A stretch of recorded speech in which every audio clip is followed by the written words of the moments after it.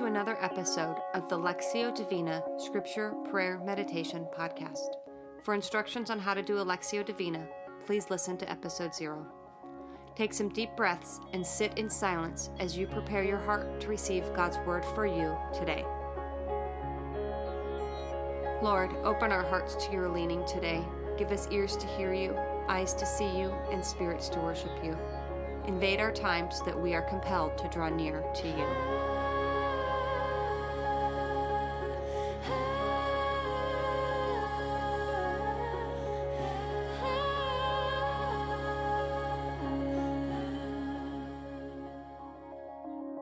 This week we are meditating on 1 Corinthians chapter 8. As I read our scripture for today, listen for a word or short phrase from God. Allow it to rise to the surface as the Holy Spirit moves in your heart.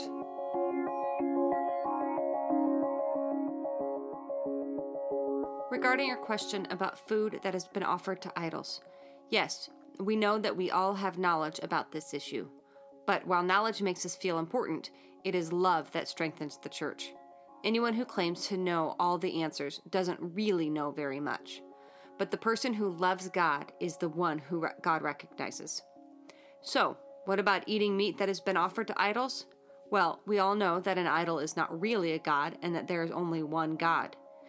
There may be so-called gods both in heaven and on earth, and some people may actually worship many gods and many lords. But for us, there is only one God, the Father, by whom all things were created and for whom we live. And there is only one Lord, Jesus Christ, through whom all things were created and through whom we live. However, not all believers know this. Some are accustomed to thinking of idols as being real, so when they eat food that has been offered to idols, they think of it as the worship of real gods, and their weak consciences are violated. It's true that we can't win God's approval by what we eat. We don't lose anything if we don't eat it, and we don't gain anything if we do. But you must be careful so that your freedom does not cause others with a weaker conscience to stumble. For if others see you with your superior knowledge eating in the temple of an idol, won't they be encouraged to violate their conscience by eating food that has been offered to an idol? So because of your superior knowledge, a weak believer for whom Christ died will be destroyed. And when you sin against other believers, by encouraging them to do something they believe is wrong, you are sinning against Christ. So if what I eat causes another believer to sin, I will never eat meat again as long as I live, for I do not want to cause another believer to stumble.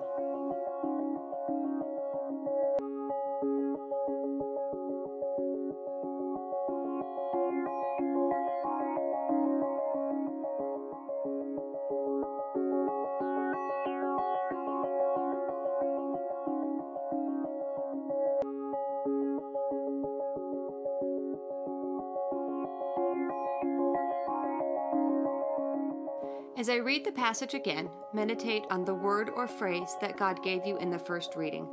Say it out loud, journal it, imagine yourself in the scene.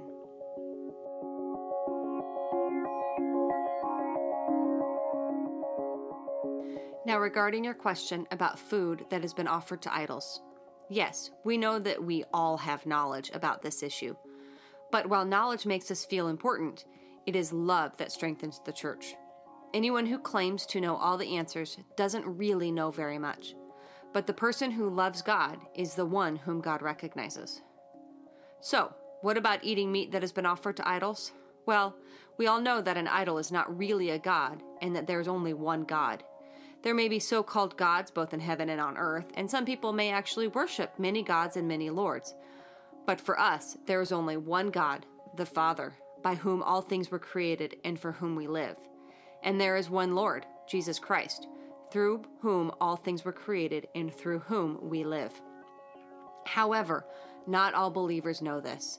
Some are accustomed to thinking of idols as being real, so when they eat food that has been offered to idols, they think of it as the worship of real gods, and their weak consciences are violated.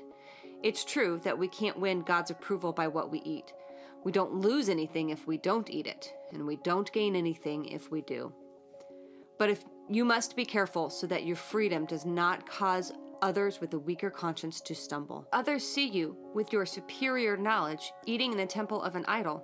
won't they be encouraged to violate their conscience by eating food that has been offered to an idol? So because of your superior knowledge, a weak believer for whom Christ died will be destroyed. And when you sin against other believers by encouraging them to do something they believe is wrong, you are sinning against Christ.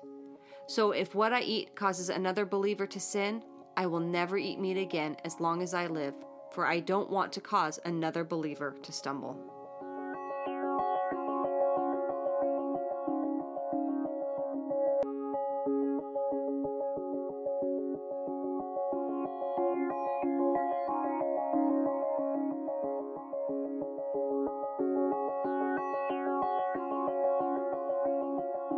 Listen again as I read the scripture a third time.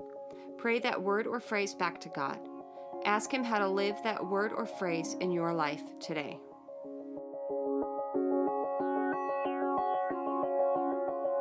Now, regarding your question about food that has been offered to idols. Yes, we know that we all have knowledge about this issue. But while knowledge makes us feel important, it is love that strengthens the church. Anyone who claims to know all the answers doesn't really know very much. But the person who loves God is the one whom God recognizes. So, what about eating meat that has been offered to idols? Well, we all know that an idol is not really a god and that there is only one God. There may be so-called gods both in heaven and on earth, and some people may actually worship many gods and many lords. But for us, there is one God, the Father, by whom all things were created and for whom we live. And there is one Lord, Jesus Christ, through whom all things were created and through whom we live.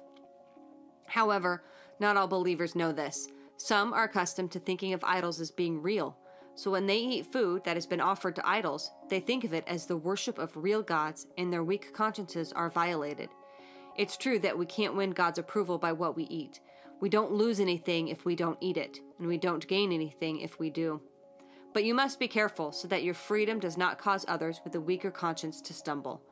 For if others see you with your superior knowledge eating in the temple of an idol, won't they be encouraged to violate their conscience by eating food that has been offered to an idol? So, because of your superior knowledge, a weak believer for whom Christ died will be destroyed. And when you sin against other believers, by encouraging them to do something they believe is wrong, you are sinning against Christ. So, if what I eat causes another believer to sin, I will never eat meat again as long as I live, for I don't want to cause another believer to stumble.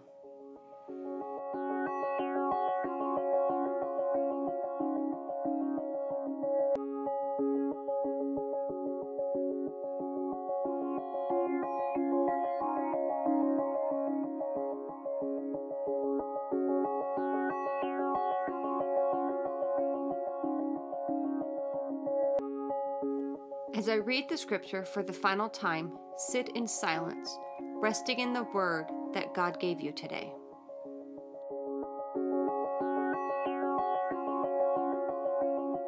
Now, regarding your question about food that has been offered to idols. Yes, we know that we all have knowledge about this issue. But while knowledge makes us feel important, it is love that strengthens your church. Anyone who claims to know all the answers doesn't really know very much. But the person who loves God is the one whom God recognizes.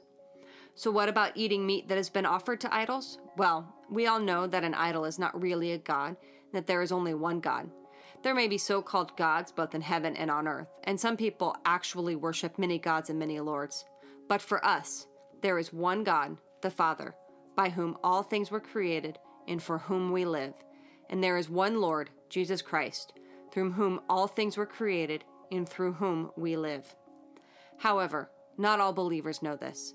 Some are accustomed to thinking of idols as being real, so when they eat food that has been offered to idols, they think of it as the worship of real gods, and their weak consciences are violated.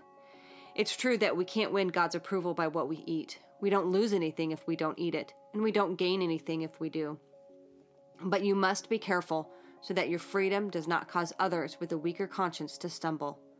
For if others see you, with your superior knowledge, eating in the temple of an idol, won't they be encouraged to violate their conscience by eating food that has been offered to an idol? So because of your superior knowledge, a weak believer for whom Christ died will be destroyed. And when you sin against other believers by encouraging them to do something they believe is wrong, you are sinning against Christ.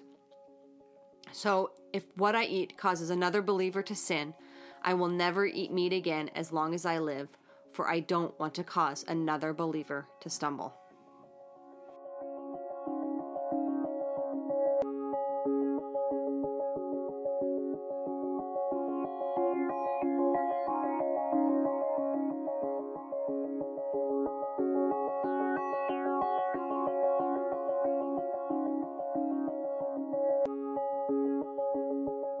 Lord Jesus, as we go about our days, I pray that we are people who put the love of others first, that people would see us and point to you.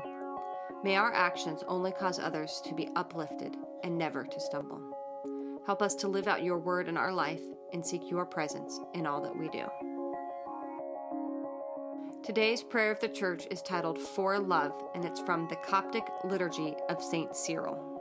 Of love, giver of concord, through your only Son, you have given us a new commandment, that we should love one another, even as you have loved us, the unworthy and the wandering, and gave your beloved Son for our life and salvation.